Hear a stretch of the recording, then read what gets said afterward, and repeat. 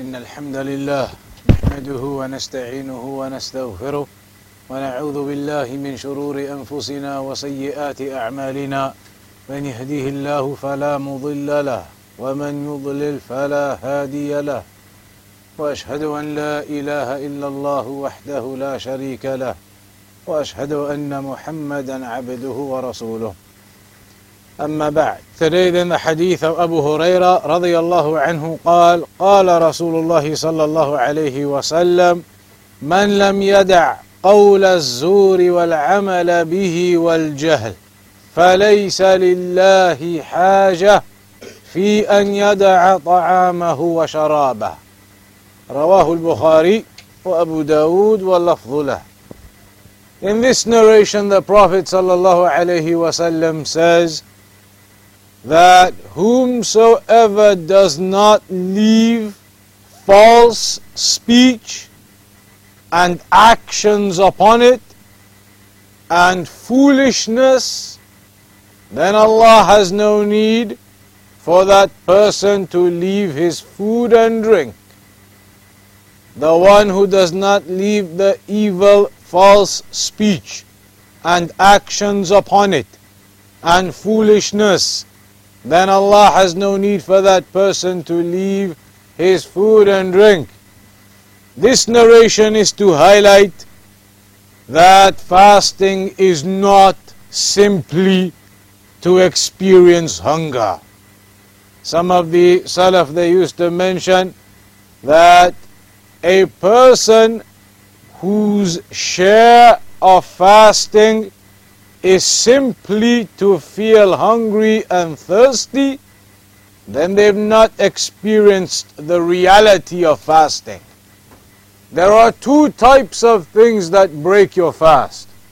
There are the physical things like food and drink, al-mufattarat al-hissiyah, and then you have the non-physical or the second type of things that break your fast, al-mufattarat al-ma'nawiyah.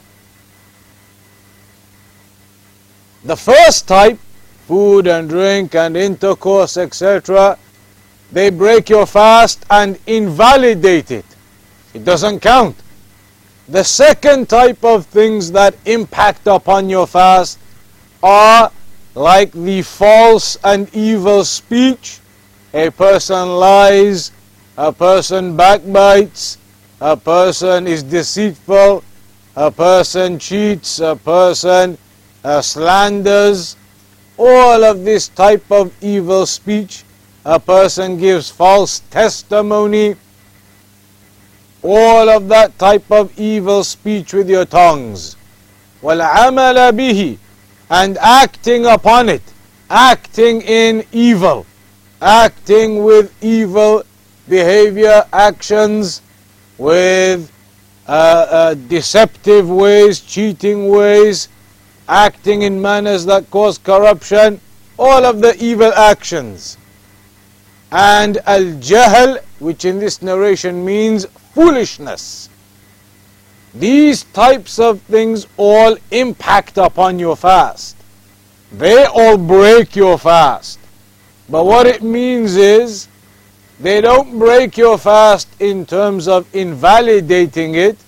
The fast will still count for the day, but they break your fast in terms of the reward. So maybe a person fasts, they don't eat, they don't drink, they don't engage in any of those activities that are impermissible when fasting, so their fast is valid for the day.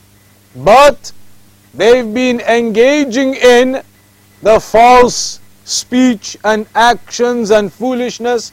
They've been lying all day, they've been swearing all day, they've been backbiting, slandering, talking about people all day. Then at the end of the day, even though your fast counts, you may have no reward left for that day. So you've gone through the hunger and the thirst and the fasting of the whole day, and you've ended up with no reward for the day, because your evil speech and your evil actions and your foolishness in behavior have taken away the reward for the day. And that's why a person maybe fasts the whole of the month of Ramadan. And then at the end of Ramadan, after all of those 18, 19-hour fasts every day, they've gone through the month, all of the thirst, the hunger, the fatigue, and maybe at the end of it, they have barely anything to show for the reward from Allah. Because all of the reward they could have got for that fasting they've done anyway now has been lost because of their evil speech and behavior throughout the month. That's why this narration now tells you, a person who's not going to stop their evil speech and behavior and actions, then Allah has no need for him to leave his food and drink. Meaning that these are things that take away the reward of your fasting. They take away the reward you could have got. So all you're doing is being hungry, being thirsty. You're fasting in that way, but you're not fasting in terms of rectifying your sins. You're not fasting in terms of stopping yourself from doing wrong. And the Salaf, they used to say, the easiest part of fasting is to stop eating and drinking. No food, no drink from Fajr till Maghrib. That's the easiest part of fasting. That isn't a problem. Everybody can stop eating for a day. It's doable. People can manage that. But what is difficult about fasting is to stop your evil speech and actions. To stop yourself from lying as you have become accustomed to. To stop yourself from backbiting as you've become accustomed to stop yourself from slandering others, belittling or speaking bad, swearing, stopping yourself from those actions of sin. That is where the difficulty is. So the Salaf used to say, easiest part of fasting is to not eat and drink. That's not a problem. The difficulty is to rectify yourself and to stop your sins. That is the reality of fasting. Because Allah told us, the fasting, the purpose of it is لَعَلَّكُمْ تَتَّقُونَ, so that you may achieve piety. Piety comes with the rectification of yourself, stopping your sins, stopping your wrongs and your shortcomings, and improving yourself and becoming a better servant of Allah, fulfilling the obedience to Allah. This Ramadan is an opportunity. And that's why some of the Salaf, they mentioned, some of the scholars, they say, Ramadan is certainly a virtuous month. There is no doubt about that. Ramadan is a virtuous and blessed month. However, that isn't in question. What's in question is who from the servants of Allah will benefit from the virtue and the blessing of this month. The fact that it's virtuous isn't in question. The fact that it's blessed isn't in question. What's in question is who will actually benefit from this time, from the virtuousness and the blessing of it. Not everybody will. Who are the ones who will step forward in their worship and rectification and benefit from this blessed time? That's where the question lies. So in this narration you see the Prophet ﷺ telling us, whoever doesn't leave the evil speech and actions and foolishness, then Allah has no need for him to leave his food and drink. Fasting isn't just to leave your food and drink. Fasting is to leave your evil sins, your actions, your behaviors that are not befitting. Then we move on firstly to the issue of cupping. Al-hijama. Everybody knows what cupping is. The extraction of blood through the suction process from the body. The cupping. Is that cupping, hijama, allowed when you're fasting or not? No? Who said no? No? Difference of opinion. So what is the ruling regarding cupping when you are fasting? Take note of these 3 narrations. We'll try and explain that topic in 3 brief narrations. You have to take note of them all carefully to understand the conclusion. Narration number 1, which happens to be in Al-Bukhari, is the hadith of Ibn Abbas radiyallahu anhuma, أن النبي صلى الله عليه وسلم احتجم وهو محرم واحتجم وهو صائم.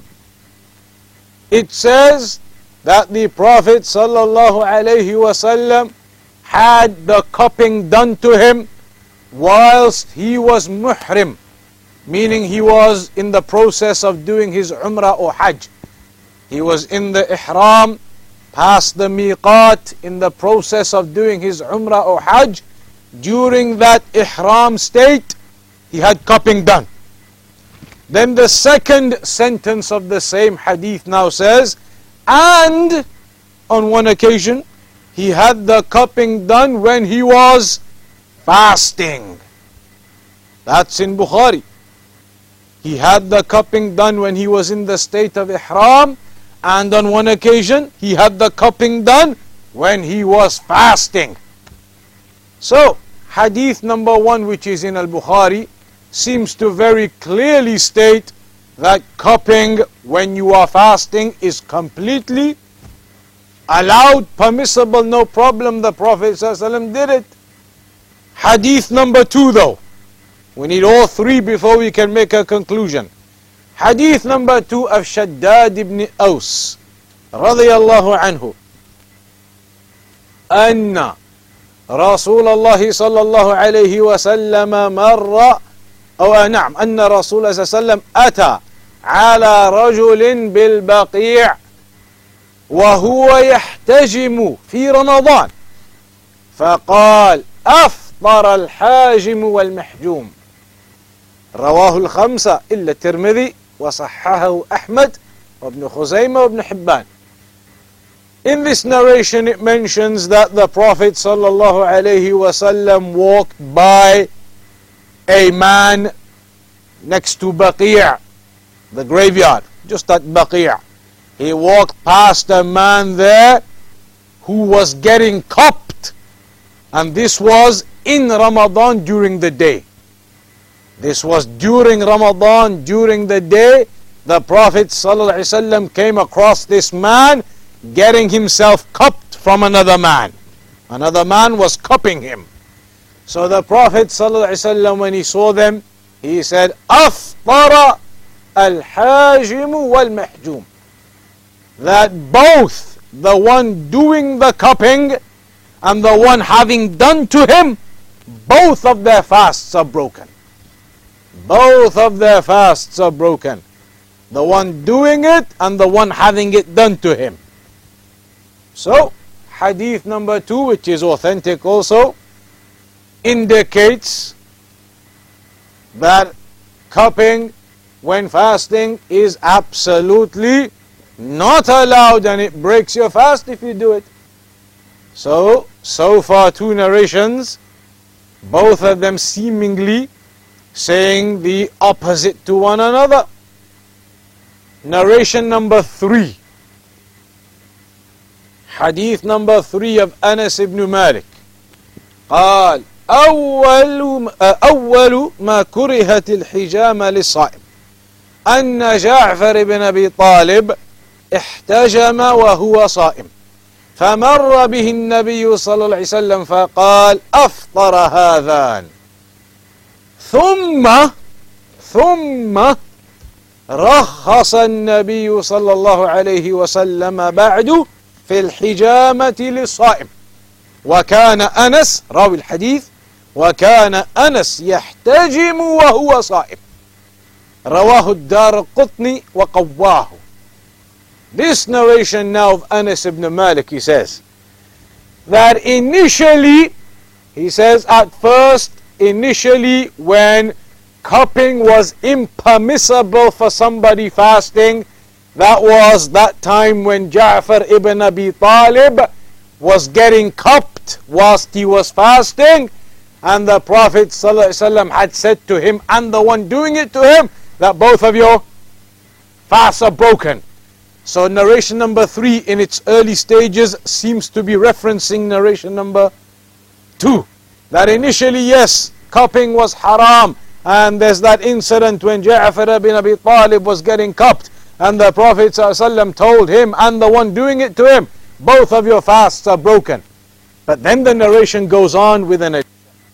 It says, but then after that incident, at some later point, after that, the Prophet ﷺ permitted, allowed cupping to be done for somebody fasting.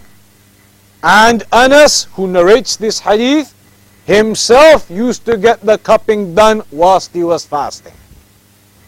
So number 3 now, this hadith number 3, indicates what? It in a way seems to be bringing together narration number 1 and 2, saying that narration number 2 is absolutely correct. There was a time when cupping meant your fast was broken and it wasn't allowed.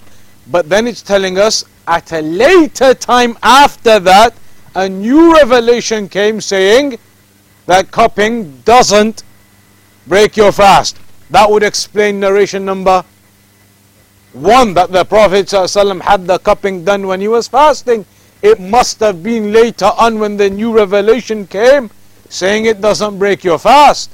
So basically hadith number 3 is using the justification of abrogation, saying that initially, yes, hadith number 2 is legitimate, it wasn't allowed, but then afterwards a new revelation came saying it is allowed and it doesn't break your fast. And that's hadith number 1 in Bukhari, that the Prophet ﷺ did it when he was fasting.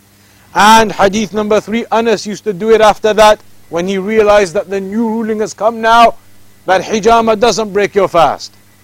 So now looking at those 3 narrations, narration number 1 clearly said it's allowed. The Prophet ﷺ used to do it when fasting. Hadith number 2 says it's clearly not allowed. Hadith number 3 says, you're right, it wasn't allowed initially, but then new revelation came saying it is allowed. So now after looking at the 3 narrations, what is the conclusion? It's not allowed. The man says it's not allowed. Why are you saying it's not allowed?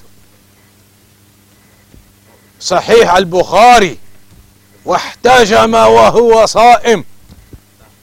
Anas ibn Malik كان يحتجم وهو صائم.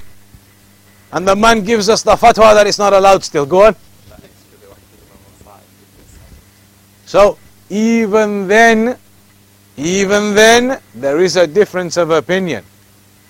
2 basic opinions. One opinion saying cupping does not break your fast. One opinion saying, al-qawl al-thani, that it does break your fast. But how come? When the narrations seem to have explained themselves in the end. This is how. Firstly then, the first opinion. We'll go with the opinion that it doesn't break your fast. Opinion number 1, that it doesn't break your fast. And that is the opinion of who? Al-Jumhur. Al-Jumhur. قول الجمهور الأئمة الثلاثة منهم أبو حنيفة ومالك وشافعي أن الحجام لا تفطر الصائم.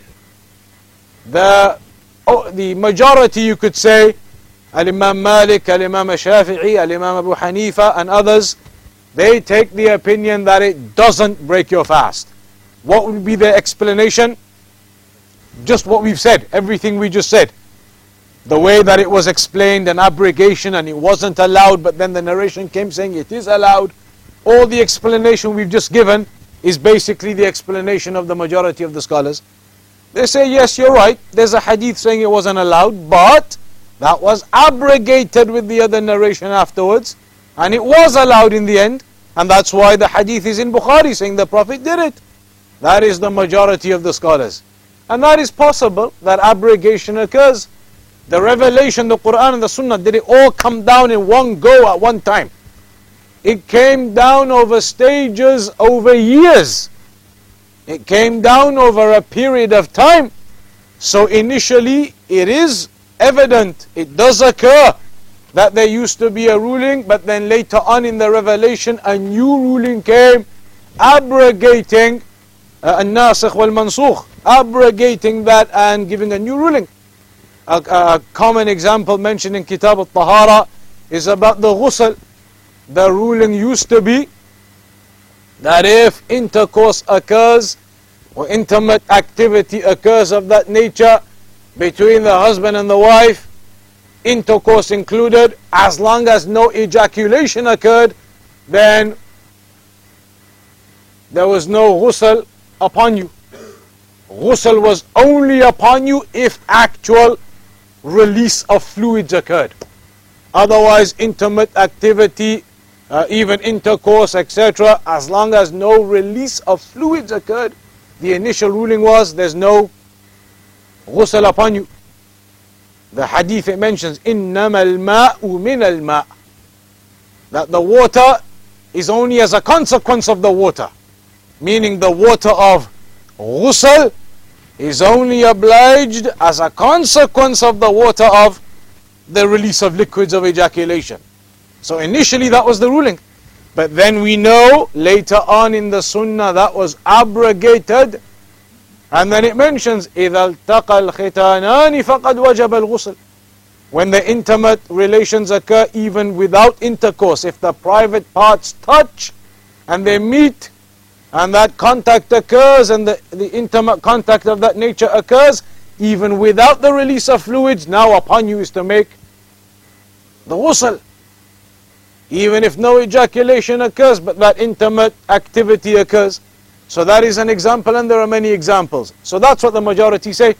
That yes, it wasn't allowed, but then now narrations came afterwards saying it is allowed. That's the majority of the scholars, and that's their explanation basically. But then القول الثاني أن الحجامة تفطر الصائم ولا تجوز له. That the cupping breaks your fast and it's not allowed. Cupping breaks your fast and it's not allowed. But now they're going to have to give a bit of explanation. How come? So look at what they say. وهذا قول الإمام أحمد وجماعة من المحدثين كإسحاق. إسحاق من هو؟ ابن راهويه من هو؟ شيخ الإمام البخاري. And also Ibn Khuzaymah واختيار شيخ الإسلام ابن تيمية وابن القيم بأن الحجامة تفطر الصائم. So look at these names, big scholars, muhaddithun.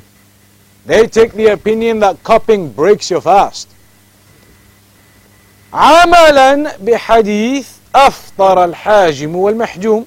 Obviously the basis of their argument lies in narration number 2, where the Prophet had seen those two men and said to them, both of your fasts are broken. That is the basis of their evidence they use.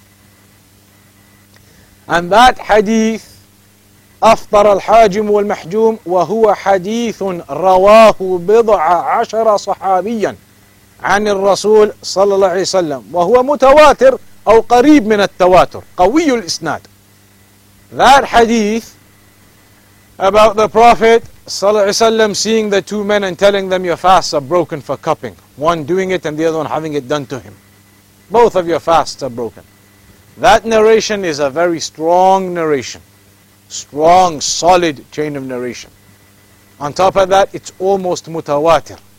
Narrated by not just one or two companions, multiple companions narrated that hadith.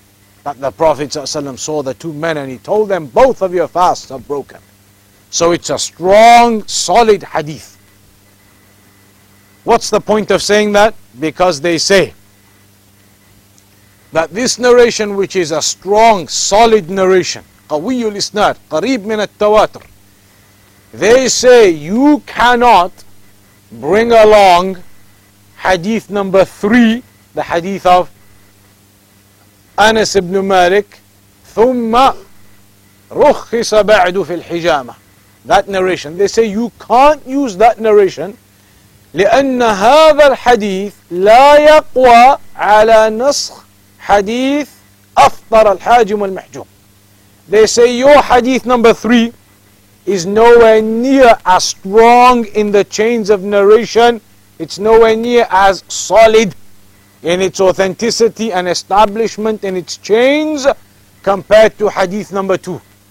Basically, therefore, saying in terms of the levels of strength, hadith number 2 is higher up in strength than the hadith of Anas ibn Malik. They say, how can you therefore bring a hadith which is lower down in strength and tell us you're going to use that one to override and to abrogate our hadith which is far stronger than it in its chains of narration? Basically, they're saying, if you want to abrogate our narration, then bring us another narration that is as good as it in strength. Bring something as good as our narration in strength and solid in chains of narration, to abrogate it and to override it and to wipe it out. Otherwise, you're going to bring us something which is nowhere near the same level of strength as our hadith, and you want to tell us we're going to use that to override your hadith? They say, no, we're not going to accept that. And it's a point which is a point. In the sciences of hadith, etc., it's a valid point. So they have a point there. They have a point there. They are saying hadith number 3 isn't strong enough to come and override hadith number 2. Okay, that's done. Still they need to answer another question. The question regarding hadith number 1, which was in Al-Bukhari, احتجم وهو صائم. What are they going to say about that then? With regards to that one, they say, أجابوا عن حديث احتجم وهو صائم بأن هذه اللفظة غير محفوظة.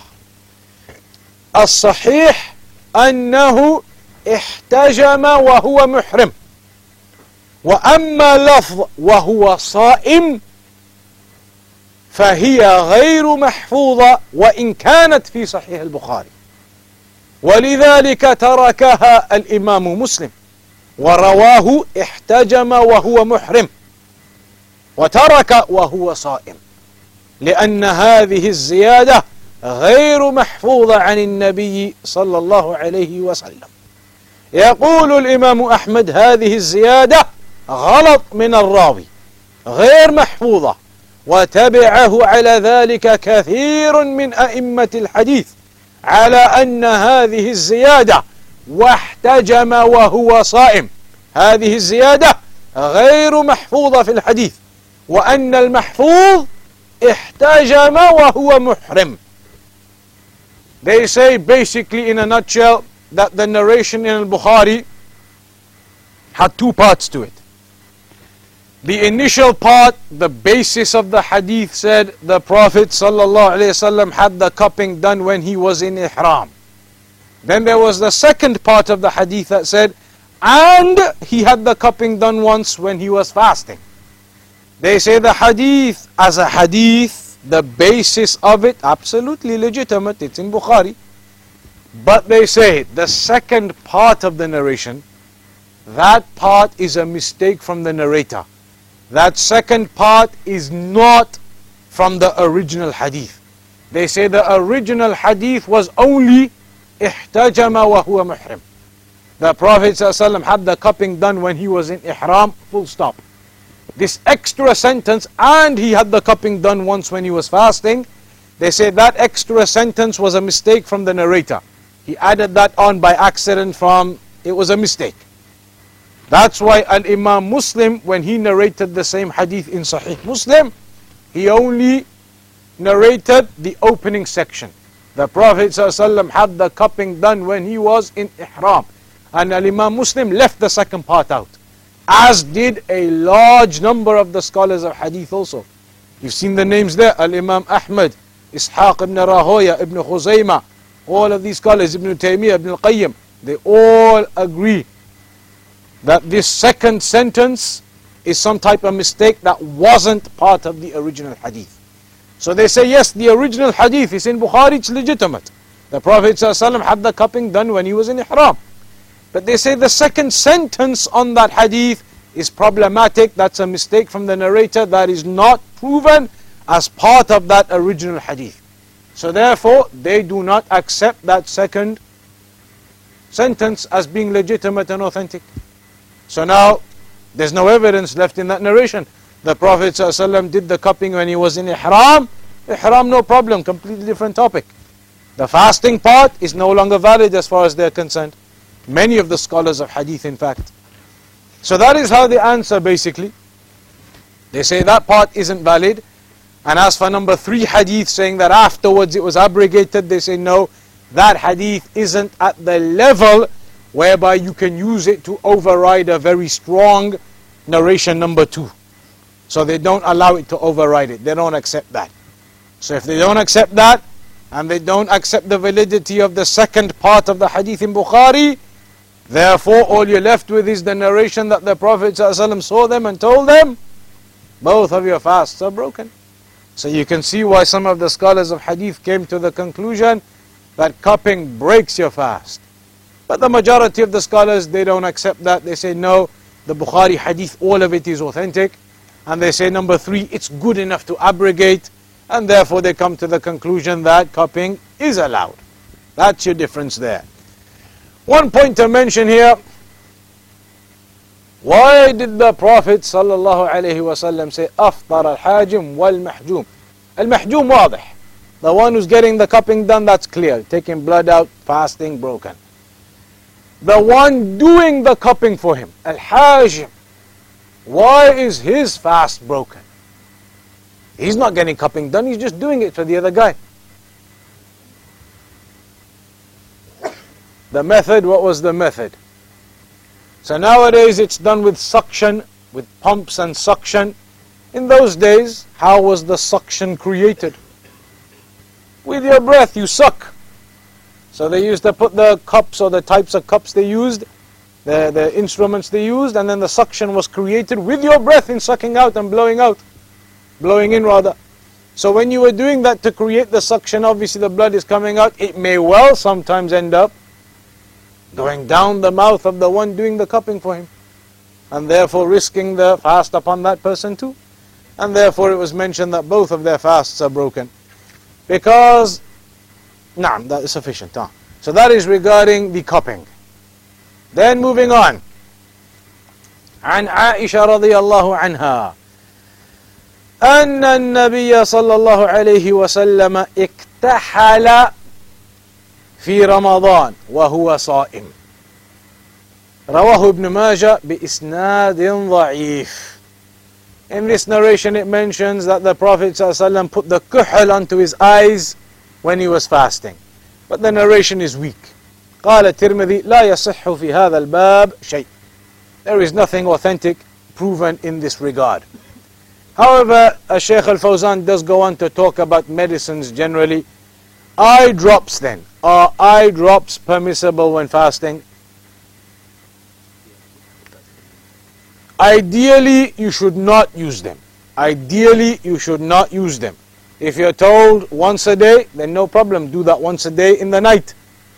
But if you have to use them on a regular basis, therefore it's going to come during the day by necessity, then they are allowed. Eardrops. Exactly the same again. Ideally, don't use them. If it's once a day, do it in the night. If it has to be at regular intervals, so it's going to be during the day, eardrops are allowed and they don't break your fast. Nose drops. They are not allowed because the nose is a direct inlet into the stomach. So if you take nose drops, then there's a very good likelihood of some of that ending up in the stomach. Eardrops, Shaykh al-Fawzan says, again, ideally you don't use them, but they can be used if necessary, because it's not directly into the inlet of the stomach as the nose is. Ear and eyes, they do have a connection. And this is noted by people who use eye drops and eardrops. They themselves have said, I've heard it from them themselves. Some of you who use them now may recognize that too. You put eye drops into your eyes and you feel the taste in your throat. People who use eye drops themselves have said that.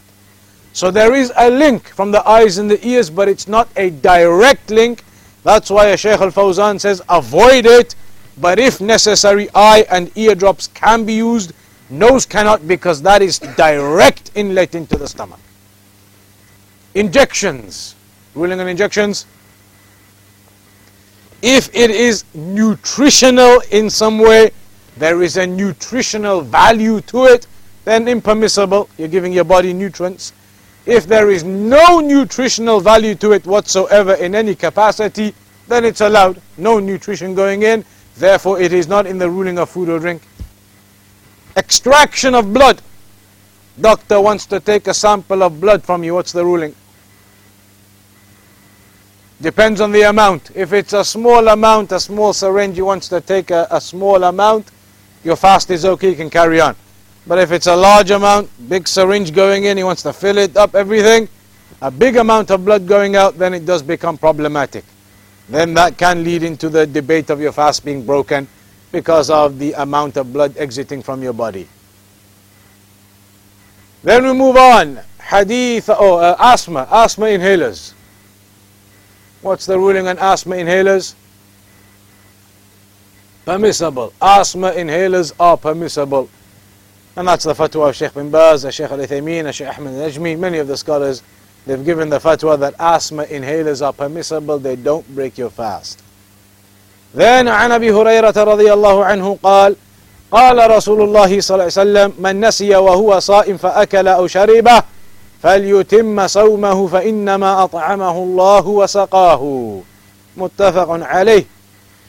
وللحاكم من أفطر في رمضان ناسيا فلا قضاء عليه ولا كفارة. Hadith says, whoever forgets whilst he's fasting and eats or drinks, then let him carry on his fast. For indeed Allah has fed him and given him that drink. The ruling from the hadith is that when you're fasting, if you genuinely, absolutely forget and you eat something or drink something, then you remember afterwards, wait, I was fasting today, then that doesn't break your fast. If you genuinely forgot and you ate something, you drank something, and then you remembered afterwards you're fasting today, your fast still counts.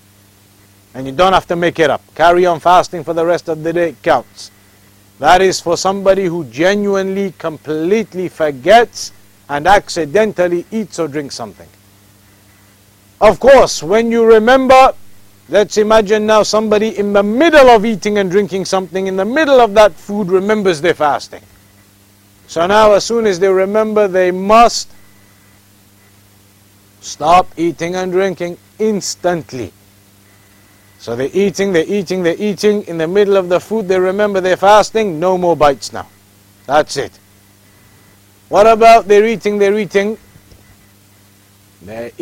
food, they've forgotten they're fasting, so they're having spoonfuls of some cake, and they put a big spoonful of the cake in their mouth, the next big chocolate gateau spoon in their mouth, take a couple of bites of it in their mouth, and then they remember.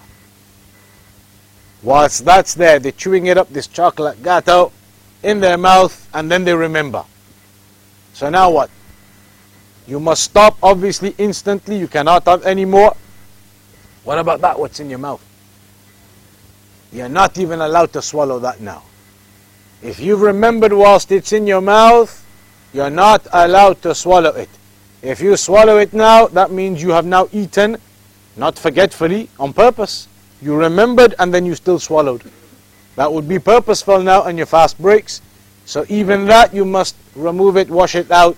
Wash it out, get rid of it. You're not allowed to swallow it after you remember. If you do swallow that one now, you remembered and then you quickly swallow it, you think I can get away with that one, no more, that's your fast broken. And you must make up and repent. So that is regarding the one who forgets and eats and drinks. Even if you sit down and have a full 3-course meal, at the end of it then you remember. Like it happened one time, we went to visit in London. There was some conference going on. We went there, we arrived in the evening. Abu Hakim was there that day, I remember. We got there in the evening and the brothers, the hosts, it was an optional day of fasting. He was doing an optional day of fasting. Or maybe he was making up a day of Ramadan or something. Evening, we arrived about 8 p.m. So they got the food out and everything before the next lecture was going to begin. We all sat down, we all ate. Big food, all the chicken legs and everything was there. Cans of Coke and whatever else were there. Everybody was eating away. Finished the meal, the host finished the meal with us. Right at the end, I remember he was about to open up a Pepsi can. Pardon the unhealthy, whatever else, but he was going to open up the Pepsi can. Then he remembered, after finishing all of that food with us, he remembered, I was fasting today. So now, put the can down, you're not going to take any sips of that, but everything else you've eaten, genuine forgetfulness, it doesn't impact upon your fast. You carry on. There was barely an hour to go anyway now. You're going to carry on and the day counts. Even if you ate that much, completely forgot, then it doesn't impact upon your fast. You continue. Final narration we'll mention for today then, hadith of Abu Hurairah رضي الله عنه قال قال رسول الله صلى الله عليه وسلم من ذرعه القيء فلا قضاء عليه ومن استقاء فعليه القضاء. Whomsoever is overcome by vomit, then it doesn't break your fast. But whoever makes themselves vomit, that breaks your fast. So there's a difference now in the vomit. If you make yourself vomit, maybe somebody's fasting and they're feeling really bad. Whatever they ate that day, the day before, it's really causing them a problem. They're fasting, their stomach's hurting. They want to clear it out. So they make themselves vomit. Either by physically putting their finger in their mouth or something, or, they mentioned this in the books of fiqh, which other ways could you make yourself vomit? By smelling something disgusting, some bad smell, make yourself vomit.